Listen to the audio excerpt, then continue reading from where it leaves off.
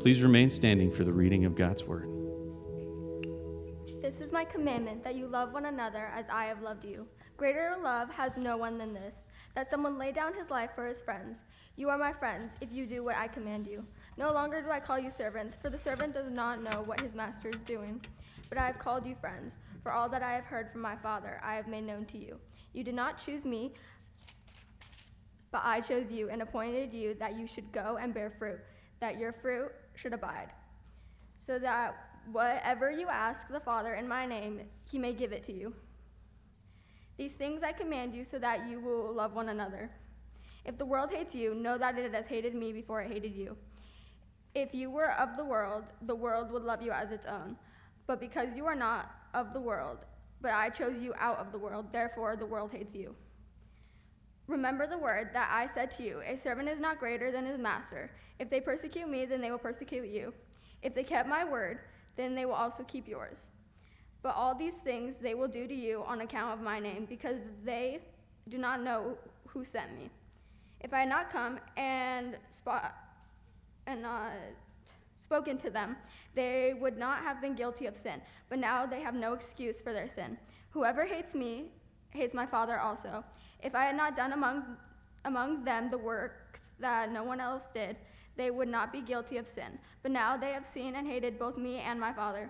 But the word that is written in their law must be fulfilled. They hated me without a cause.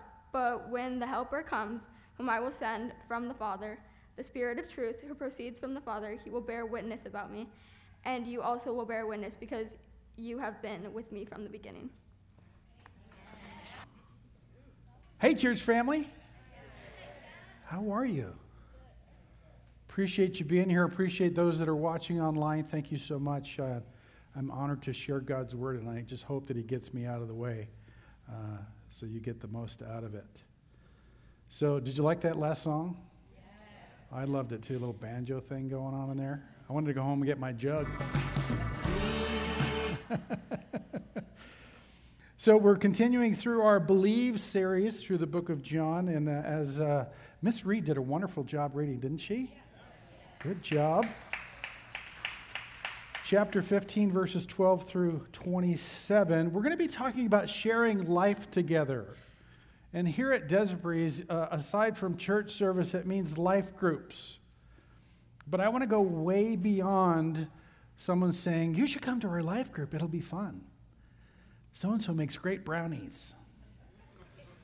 Those things are true, and life groups are a lot of fun, and people do make great brownies and all kinds of other things. So I'm not trying to discount those, but life groups and sharing life together goes way beyond those things. And, you know, I think we have a problem within each of us because we live in this broken world and we ourselves are broken, that this perspective that strangers become friends and friends become family, that could be a little scary for people because people haven't had good friendship experiences or family experiences in some regards. So, man, we need the gospel and we need God to help us in those things. So what do you say we pray to him to ask him to help us?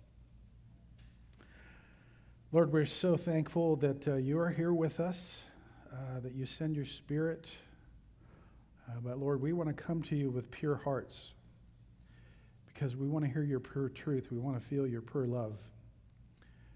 And so, God, I myself, and I want to bring this church family before you, that in a moment of silence that we could all come in repentance to confess to you some of the fears that we might have that are keeping us from you, or from what you have for us, from some failings that we may have, that we need to confess, for some fouls that we've committed against our brother and other people. So, Lord, in a moment of silence, would you please grant us repentance?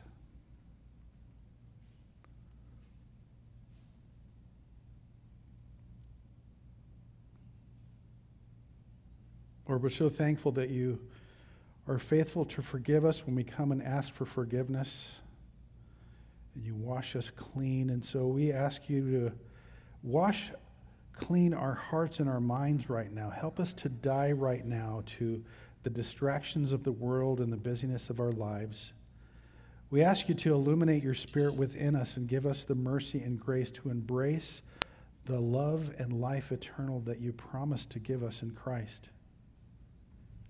Help us to go deep with those truths that continue to save us from ourselves and from the world around us.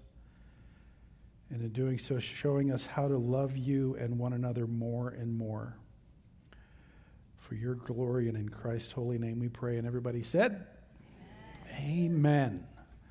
So I got a little sneaky. Today's sermon is called Who's Your Crew? And if you didn't notice, we have a connection party coming up called Who's Your Crew? Pretty creative, right?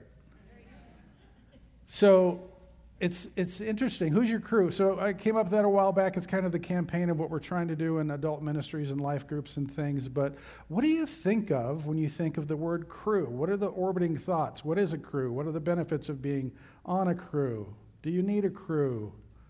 As I spoke with people throughout the week, the examples of crew that came up were typically things that there was safety involved, there was something life-threatening involved, and there was a need for a group of people to kind of go at that together. Things like the crew on a battleship or a submarine. Things like, the road crew, where there's the police officer directing traffic and the little guy that's spinning the stop slow sign so people don't run into one another. Jobs like, what are those guys called on the oil rigs? Roughnecks. It's life-threatening. There needs to be safety. People need to be watching out and watching out for each other. Linemen, those guys that take care of the power wires. That is a dangerous job, and people need to be paying attention or people will die. And so the benefits of a crew, they help us in certain ways relationally, because a crew it gives us assurances like teamwork, like functional commitment. We're all in this together kind of thing. Communal safety. Common goals. Common goals help us to not be distracted by other things, that we need to stay focused. Common goals and efforts. How about celebrating wins together and enduring losses together? It also, a crew gives us an identifiable purpose that other people can see. Oh, there's something going on in there. They're doing something. And it defines roles and responsibilities. So there's a little bit of uptick as far as life groups goes. But let me take it even further. On your notes, it says, earthly battle for the eternal. In Jeremiah, chapter 51, he says, as the battle rages and the land trembles and rise, for the eternal is accomplishing his purposes against Babylon. We are in an eternal battle here, and this kind of gives definition to that battle. And if you look at the dynamics of who's battling who here, there's two enemies. So you remember Babylon? They wanted to go to God on their terms in their time when they felt like it. How'd that work for them? Didn't work very well at all. The tower crumbled and the people were confused and scattered. So what was going on there? The eternal, who is God, was accomplishing his purposes. And so for the Babylons who wanted to do it their way, God was their enemy. And for God, who will accomplish his purposes, whether we cooperate with him or not, will do that in battle with us in a way that it makes the land tremble and writhe. And so we can either cooperate with him or we can battle against him, and it just won't go well for you. But I am encouraged that God is with us as he accomplishes his purposes. But again, not only a crew that gives us all those benefits, but we are in a battle and we have God with us who is accomplishing his purposes for us and in us. That's why we ought to be in life groups, because he does it through other people. You see, God is at work in us and he's at work through us, and we have some fighting to do. Not with each other, but for each other. The context is battle. That's what I want you to be thinking about today. And I also want you to be thinking about, if you didn't hear last week's message, because this is kind of where a lot of the battle lies, Ray talked about the fulfilling life. And the secret to the fulfilling life is fruitfulness, and specifically kingdom fruitfulness. And the secret of kingdom fruitfulness is abiding in Christ. And the secret of abiding in Christ is knowing that he has our best interest in mind, and so we follow him and obey him. And so the secret of obeying is abiding and loving. When we walk with Christ, we will love him more and more. He will love us more, show his love to us more and more, and that will help us to know him and know ourselves more and more. And those are the secrets. That's also the paradigm that I want you to talk about, because that itself is a battle within our hearts. So again, who is your crew? Who is your crew that helps you fight the battle of loving, obeying, abiding, bearing fruit in this self-centered and war-torn world that we live in? It takes a particular kind of love. And that's what our scripture talks about today. And it also talks about the consequences of loving like that and even being loved like that. And so it's a love that gives life out of death. And your first fill in the blank says that the world's love brings death to life, but Christ's love brings life out of death. Proverbs 14:12 says, there's a way that seems right to a man, but the end it leads to death. I think it's like the Babylonian man. There's a way that he thinks life should go and how it should serve him, but in the end it leads to death. But Christ's love brings life out of death. All you have to do is look at the cross.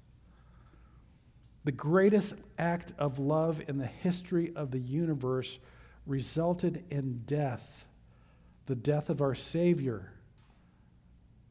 And so his love, his loving act to go to the cross for you and I was extreme love, and that's how we're supposed to love one another. 1 John 3:13 through 14, it says, don't be surprised that the world hates you. And it says that we know that we pass out of death into life because we love the brothers. It's talking about loving like Jesus, loving other Christians, but also loving the world. It says that in other places in Scripture that we'll talk about. So whoever doesn't love like Jesus abides in death, because death abides in earthly love. You can get the world to love you. You can love like the world. It has to be very me-centric. It's all about me. It's all about my agenda. But as soon as you step on someone else's me agenda, it's going to lead to death. Maybe not literal death. I hope it doesn't lead to literal death. Sometimes it does, I guess. But certainly relational death. And so we need to have the love of Christ in us that goes through us to learn to love other people. And that's part of our calling. We're going to talk a little bit more about that. Number 2 says, in Christ, loving one another is not a suggestion. This verse 12 says, this is my commandment, that you love one another as I have loved you. Not that you be nice to just be nice to one another, but love as I have loved you. So to what extent are we to love one another? Well, as Christ has loved us. Well, what does that look like? What did he do? He left heaven, came down here to love us, only to be ridiculed, made less of, pushed aside, and in extreme ways being slapped and punched and spit in his face, and a crown of thorns pounded into his forehead with a stick, and ultimately nailed to a cross through his hands and his feet with a sign above him that mocked him, calling him King of the Jews. So to what extent are we supposed to love one another? We can't do that for others, but that needs to be our example. And Luke really puts that into perspective for us in Luke chapter 6. He says, love your enemies, do good to those who hate you. Bless those who curse you. Pray for those who abuse you. So we can't let loving people like Christ love us be a deterrent because we have enemies. We do have enemies.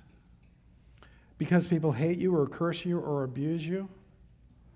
God calls us to the Great Commission. It's found in Matthew chapter 28. You've heard it before. But we fulfill the Great Commission not so people will like us, but so they will experience this forever love that God gives to us and promises to give everyone else. So let's read that before the Great Commission. It says, now the 11 disciples went to Galilee, to the mountain which Jesus had directed them. And so there's your crew. There's the disciples. There's a crew right there going to do God's work. And I don't think this scripture is limited to just the disciples and just Jesus, because crowds were following Jesus and crowds were following the disciples. So it says, and when they saw him, they worshiped him, but some doubted. So when we love like Christ, when we proclaim the gospel, some are going to worship and some are going to doubt. But it can't keep us from loving people. Because he goes on to tell us, the Great Commission, all authority in heaven and on earth has been given to me. When we love people and present the gospel to them, it is not under our authority, it is his authority. I've suffered from it myself, and I experienced that I have this Messiah complex that I think I'm supposed to save people. But presenting the gospel is not trying to break through consumer resistance. It's supposed to be proclaiming the truths of Christ and the gospel and what he's done for us and what he does in us. So it says, go therefore and make disciples of all nations, baptizing them in the name of the Father and the Son and the Holy Spirit. Pretty big task. And teaching them, don't miss this, to observe all that I have commanded you.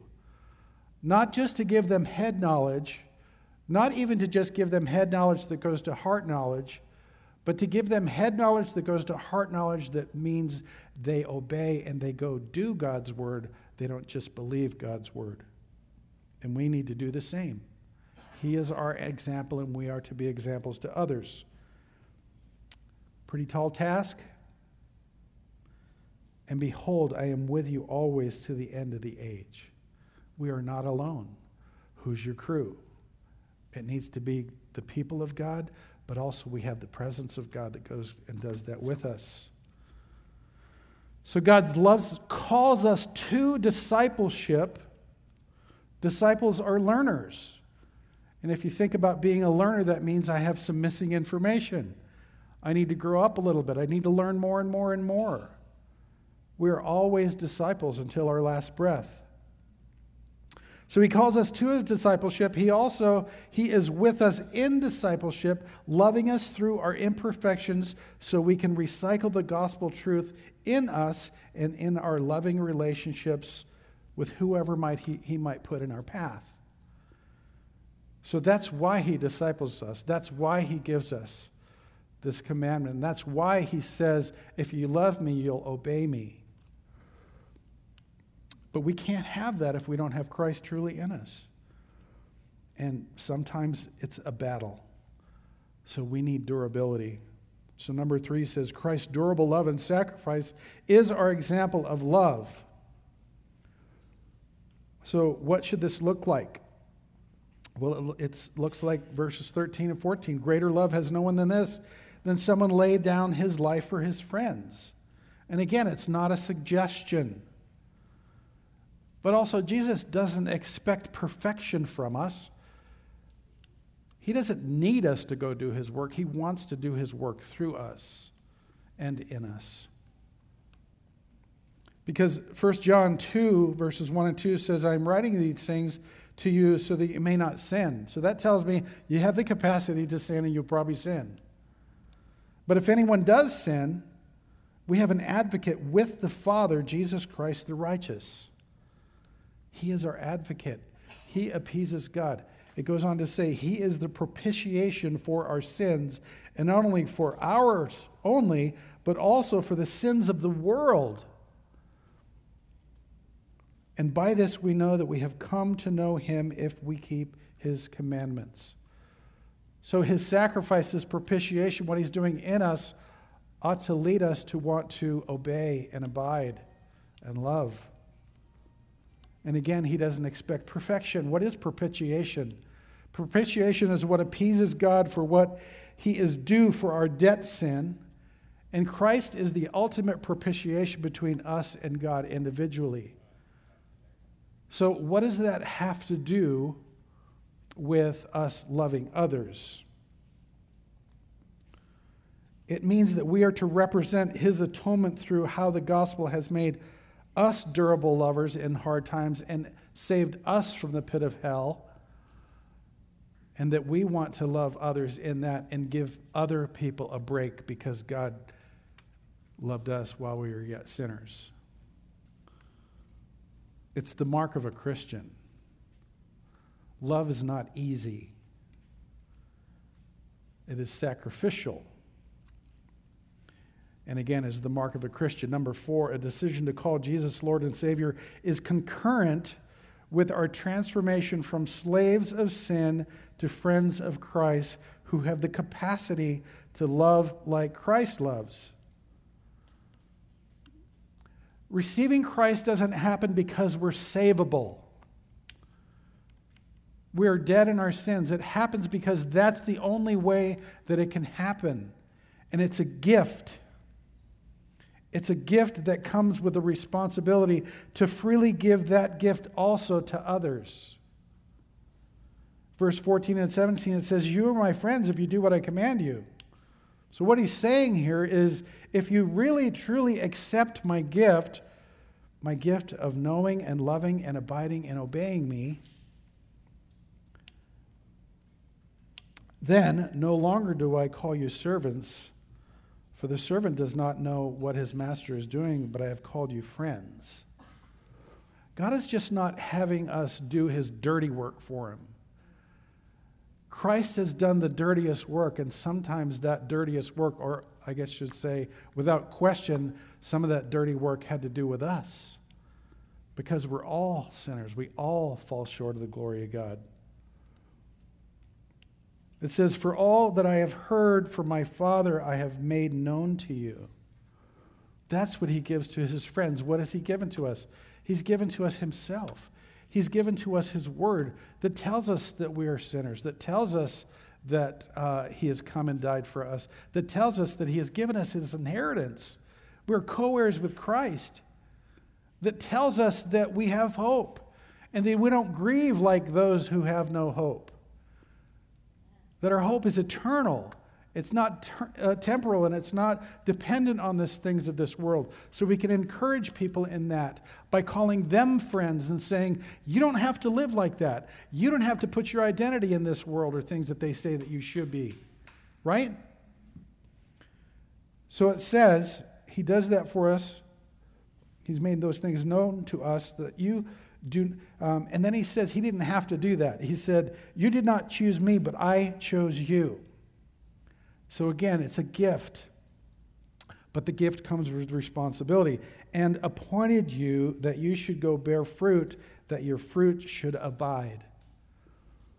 Fruit that you give to other people that abides in Christ, so that whatever you ask the Father in my name, he may give it to you. If we go to God and say, God, I am just so blessed by the fruit that you've given me in Christ, and I want to abide in Christ as he is the vine and I'm the branch and I'm bearing fruit, and I want to give that fruit to others, he'll give that fruit to you in abundance all day long.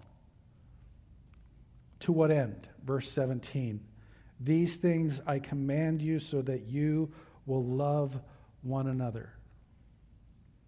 And it's not always easy, and it's not always successful.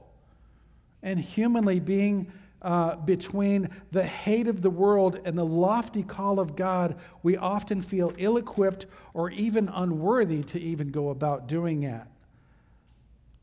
So we have to have some expectations and we have to have some assurances.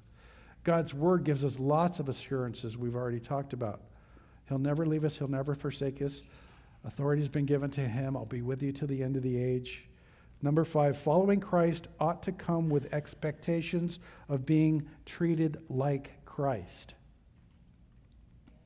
In verse 18 through 23, it says, if the world hates you, know that it has hated me first, before you. If you were of the world would love you as its own. Again, we can go along with the world. It'll love us all day long, but it'll lead to death. But because you are not of the world, but I chose you out of the world, therefore the world hates you. Not because you're good, but because God is good.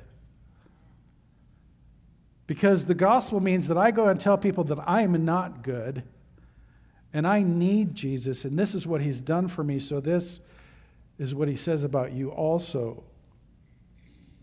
But I love in verse 20 at the end, it gives a little bit of glimmer of hope. It says, if they kept my word, they will also keep yours. But all these things they will do to you on account of my name, because they do not know me who sent me. But let's talk about that glimmer of hope. I go to a Tuesday morning Bible study where we're studying through a book called How God Maketh Men, and it uses characters of the Bible that God worked through their adversity and their lack of character to do great things to accomplish his purposes. And this last week was a study through the story of Gideon. And the short version is Gideon didn't think much of himself and didn't think God could use him. He was kind of in that place of the lofty call of God and the lowly feeling of, who am I? And God called him and said, I'm going to give the Midianites into your hands. And if you know the story, there were 135,000 men in the army of the Midianites. And through an exchange between God and Gideon, God finally convinced him to go into battle with the Midianites, not with 135,000 or more, but with 300 guys. And not just with 300 guys. You're not going with swords and spears. You're going with candles and horns.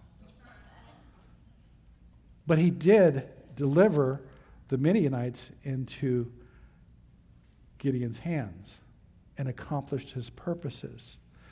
Now, I tell you this because there is a guy in our group that I'm becoming more and more close to as a friend, and he shared with me before that in his particular job, which is being a driver to take people to and from medical appointments and things like that, that he sometimes felt in his head, but knew differently in his heart, felt in his head that God couldn't or wouldn't really use him as a driver in that regard.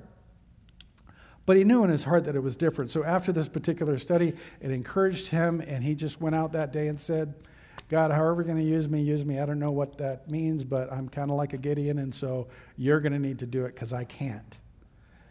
And so he called me that afternoon, and he said, hey, I got to tell you something that happened. I was like, what happened? He said, well, a guy got in my car. His name is Brian. He was 40 years old, and the beginning of the ride, he said, how's your day? And I told him that, it began really early, and I got a couple of rides in, but then I went to my men's Bible study, and we're studying this book, and we talked about the story of Gideon, and the guy was intrigued, and he said, tell me more, kind of thing. And so he told him this story, but eventually in this conversation, he learned that this guy, Brian, was very needy and broken, and he needed Christ. And that conversation led to him sharing the gospel with Brian, and it led to Brian accepting Christ. But, I want you to hold your applause because that's not the punchline. The punchline is that Brian had planned on committing suicide. So praise God for using using us, the lowly, to accomplish God-sized things. And so we have to go about in the world, in our relationships, to not just get distracted by whatever job we're doing or what the world tells us, but to love people like Christ loved us, right where we are, no matter what our struggles are, no matter how close we are to death. It's super important. Being Christ-like and loving and speaking his truth, it looks like something. The Beatitudes, Matthew chapter 5, it says that we're supposed to be poor in spirit. That's how we're to approach things, knowing that we need Christ just as much as everybody else. Blessed are those that mourn. We're supposed to be peacemakers. We're supposed to be meek. We're supposed to be pure in heart. We're supposed to be have a motivation for right living and encouraging people in the same thing. That's the attitude and the demeanor that we're supposed to have, but it doesn't always go well. He's telling us all day long here that we're going to be hated. But it goes on in the Beatitudes, and it says, "Blessed are those who are persecuted for righteousness' sake, for theirs is the kingdom of heaven. Blessed are you when others revile you and persecute you and utter all kinds of evil against you falsely on my account." It's okay. God is with us. Don't avoid godly relationships and loving like he does because it's hard, because people are hard, because you're afraid. Let's move on to verse 22. It says, "If I had not come and spoken to them, they would not have been guilty of sin, but now they have no excuse for their sin. Whoever hates me hates my Father also." Why did he tag that on? Whoever hates me hates my Father also. It's because this is a situation where Jesus was saying, when you preach the gospel to people, they have no excuse. And in Jesus' particular situation, he said he had come and spoken to them, and that he did work. It goes on in verse 24 and 25, that he done among them the works that no one else did. So what did Jesus do when he came?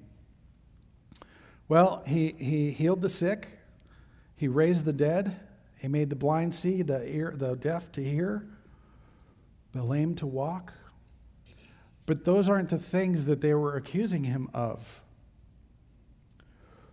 And this goes to number 6. Guilt in sin is not primarily an emotional condition.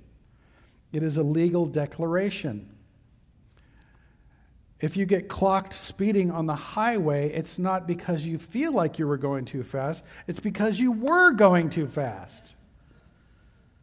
It's a legal declaration. And in this instance, they were calling Jesus to their Levitical law that says in Leviticus 24:16, "Whoever blasphemes the name of the Lord shall surely be put to death."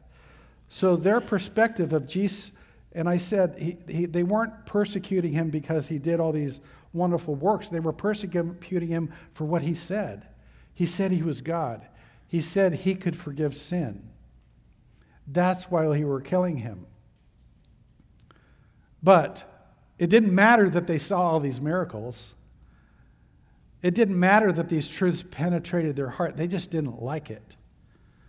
So what law was Jesus breaking in their eyes? It was their fleshy law that called them to account and gave them no excuse. And that will surely happen to us if we preach the gospel. And it happens to us when people call us to account that we have no excuse. We don't like it.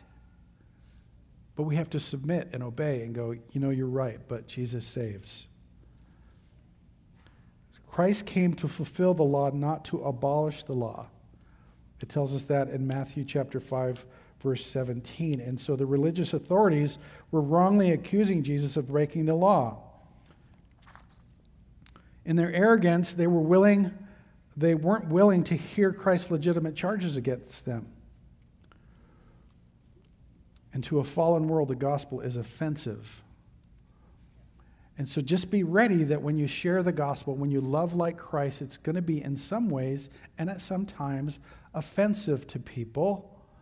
So if you're persecuted or hated or cursed, Don't respond in a fleshy way, because that's not Christ-like. As much as you want to, as much as I've wanted to sometimes, don't do that, because it says here in the ending verse that Jesus was hated without cause. Number 7, we will be hated without cause if we love like Jesus. So, again, if we respond in a hateful way, if we return evil for evil, we're going to be hated with a cause. But don't do that. So what does this have to do with life groups?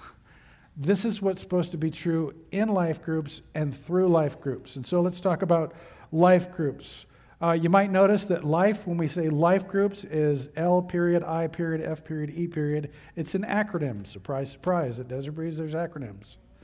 Right? And so let's talk about that. And by the way, there's more than just life home groups. There's life home groups, there's life study groups, there's life support groups, there's life men's groups, there's life women's groups. Every ministry in this church is a life group, and these things should be true of all life groups. So why life groups? Well, first, life without others is not good. Jesus or God told us that in the second book of the Bible. It is not good for man to be alone. And I know that's used in weddings, and it says that he made a helper suitable for us, but we can still be alone in relationships. People can leave us alone, like Adam did. He was with his wife, but he left her alone according to his responsibility, and she was deceived by the serpent. Way to go, Adam, you idiot. But I can't judge Adam because I do the same thing sometimes.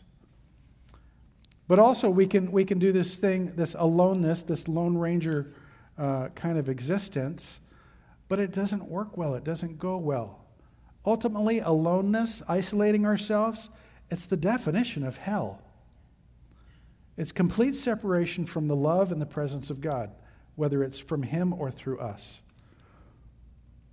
So, it's not good for us to be alone. So if it's not good for me to be alone in life, there are reasons why God put us on this earth together that should motivate me. So there's a statement on number B. It says, God has given us a people to love, a purpose to follow, and a pursuit to follow, and a purpose to fulfill. So there's a people. If John 3:16 is true, that people mattered so much to God that He sent His one and only Son to die on the cross. If people matter to God that much, and I call myself a Christian, people ought to matter to me that much. And then there's the pursuit. When we're Christians, Galatians 6 tells us about the fruits of the Spirit that are supposed to grow in us, that are love, joy, peace, patience, kindness, goodness, faithfulness, gentleness, and self-control. You know what those are? They're certainly fruits of the Spirit, but they're go-make-disciple tools, because we're supposed to share those gifts with others in this pursuit that we have. John 15:5, remember Ray taught that last week. I am the vine, and you are the branches. Whoever abides in me and I in him, he it is that bears much fruit, for apart from me you can do nothing. So I just wanted to point out that it's important that we have that vine, branch, fruit paradigm, because a branch can't just jump off the vine and go plant itself somewhere and bear fruit. It's just going to die. And also, we can't claim to be branches that abide in Christ and just let the fruit hang on the branch, because fruit that hangs on the branch will just shrivel up and die. Fruit is not to make the branch look good. It's not for the branch. It's to glorify God and to bless others. And that's the purpose. If I am about my Father's business, the Great Commission ought to motivate me. And these Christian relationships look like something. They are marked by something. So that's where we get to the acronym LIFE. The L in LIFE stands for loving relationships. They should permeate every aspect of the Christian life. John 13:35 says, by this, all people will know that you are my disciples. You guys finish it. If you love one another. Come on now. And that's not just being nice to each other. That's making a difference in their lives because Christ has made a difference in your life. This love speaks of this love for one another in all circumstances and in all life. People grow best in loving environments.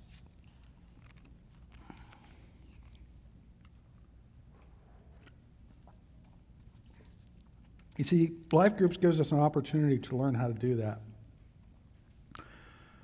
To learn how God can continue to work in us and for us to love other people. By the way, in a safe place.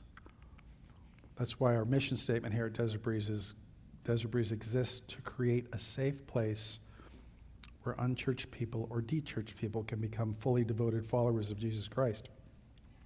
The I in life stands for interdependence. Interdependence. As Christians, we are all dependent on Christ individually, but as the body of Christ, we are interdependent on Him. So the cross means that Christ died for us all, not just for a few. And that ought to fuel me to live what I heard once say was called the cruciformed life, the life shaped by the cross. And that life ought to humble me that says, I need other people.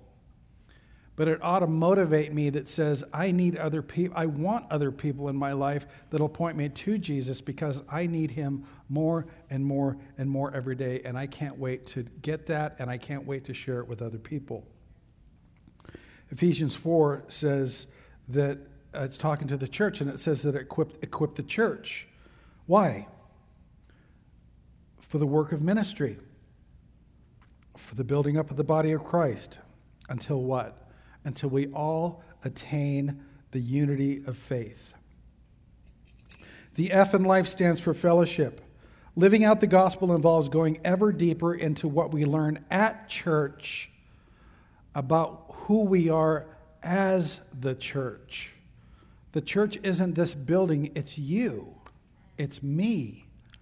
And we have a job to do. We have a battle to fight. We are Desert Breeze Community Church. I love the word community because if you cut it in half, it means common unity. We are interdependent on Christ. We have a common unity in our faith.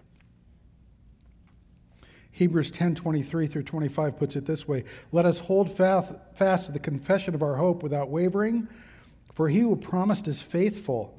And let us consider how to stir up one another to love and good works, not neglecting to meet together as is the habit of some, but encouraging one another, and all the more as you see the day drawing near. The day was drawing near for Brian, but Christ intervened. The day is drawing near for us all. And so we have to recognize this. Look what it says, let us hold fast. This is fellowship. Let us consider how to stir one another up to love and good works. That's fellowship. Let's meet together. That's fellowship. Let's encourage one another. That's fellowship. The E in the acronym LIFE is edification. Edification. Edification means to lift people up. People feel down, we lift them up. We raise them above their circumstances and show them the love of Christ. Edification is found in loving, interdependent, Spirit-led fellowship settings where Christian character, values, attitudes, motives, and actions are nurtured through the teaching, sharing, and discussing of God's precepts and promises. In these relationships, edification, grace, and mercy are abundant, and accountability is shared. Ephesians 4 says it this way. This is Paul encouraging his crew. I, therefore, a prisoner of the Lord, urge you to walk in a manner worthy of the calling which you have been called, with all humility and gentleness and with patience, bearing with one another in love, eager to maintain the unity of the Spirit in the bond of peace. There is one body and one Spirit, just as you were called to the one hope that belongs to your call. One Lord, one faith, one baptism, one God and Father of all, who is over all and through all and in all. But grace was given to each of us according to the measure of Christ's gift. Christ's gift is wide and deep. If God so loved the world, that's how wide and how deep it goes. These things of humility and gentleness and patience and bearing with one another and love and eager to maintain the unity and peace, those things belong to our calling. The calling belongs to us. And so you own that calling. And we're supposed to live it out. It's our responsibility. And it's not all on you. God has to do the work, and he's going to do it through people around you. That's why you need to be in a life group. So who's your crew? It's not good to be alone. It's a battle that we need to not fight alone. But we have a problem. Because we've suffered through earthly relationships and brokenness, we a lot of times look through the lens of our hurts and how people have hurt us. And we're afraid to get close to people. We're afraid to be vulnerable. So the result is, you may have heard it, I don't need to go to church, me and God are good. Well, you can't love the groom and hate the bride. Or, I don't do retreats or I don't do events and stuff. What you're saying is, I don't need to grow up in the Lord. I don't need discipleship. I don't need other people. Or I don't need a group. I'm too busy. That's just a defense mechanism that you're hiding. And it leads to isolation, which is not good. Or you may say, okay, I'll go to a life group if you say, I have to go to a life group. But then you won't be vulnerable. You won't allow people to love you like Christ loved you. Christ's love demands and calls for our vulnerability, our confession that we are sinners and we need a Savior. And so that is a big thing. And in our brokenness, would rather have shallow relationships and no relationships at all than to be hurt again. And I get it. Many of you have been hurt. I've been hurt. Some of the deepest hurts that we experience are in churches. God forgive us. But that doesn't mean we're not supposed to keep loving each other, because love covers a multitude of sins, and it's Christ's love that covers that multitude of sins. And we all need Christ, and he tells us we need one another. And that's why, and in big ways and in small ways, we need the body of Christ. Because what's true is that this is the big church. Life groups are small churches within the big church. What happens here is life change happens through hearing God's word and worshiping in hymns, but life change happens best in small groups because we do what we do in big church, but to a much deeper level with one another through intimacy. And that takes God, it takes one another, it takes his word, but it also takes what letter C says, God glorifying and people edifying, living and loving is impossible without one another. And the helper, our last two verses say, but when the helper comes, who I will send to you from the Father, the Spirit of truth, that's the helper, who proceeds from the Father, will bear witness about me, and you also will bear witness because you have been with me from the beginning. God began writing your story. He is not finished. He's still writing. He sends us a helper. He sends us a church body. He sends us one another. And so before I pray, I want to tell you about our connection party. It is an opportunity for you, if you're not involved with a life group, to find one, to come and meet leaders, to come and have some fun. We will feed you. We're going to have some cool door prizes, so it'll be a lot of fun. But the purpose is for you to get connected, for you to experience what I'm talking about here today in the battle of life that we're in. And so please come. There's an insert in your bulletin that you could fill out and drop in the offering box that tells us if you're coming, because I need to know how much food to buy. I'm just excited. We'll see you there. It's on September 12th, a couple weeks from now, right after the 11 o'clock service. So before I pray, after I pray, myself and some elders will be up here. If you're new with us, we'd love to meet you. If you just need prayer, we'd love to pray with you. So let's pray. Lord, you know better than we do that we are all too often and in too many ways an emotional and relational wreck. And we are just desperate for you, Lord. And we know the enemy whispers in our ears to say, no, run away. But what we really need to do is to run to you, to run to the love that we spoke of today that comes with humility, but also with confidence. And also a knowledge that we see that it is our calling to do that.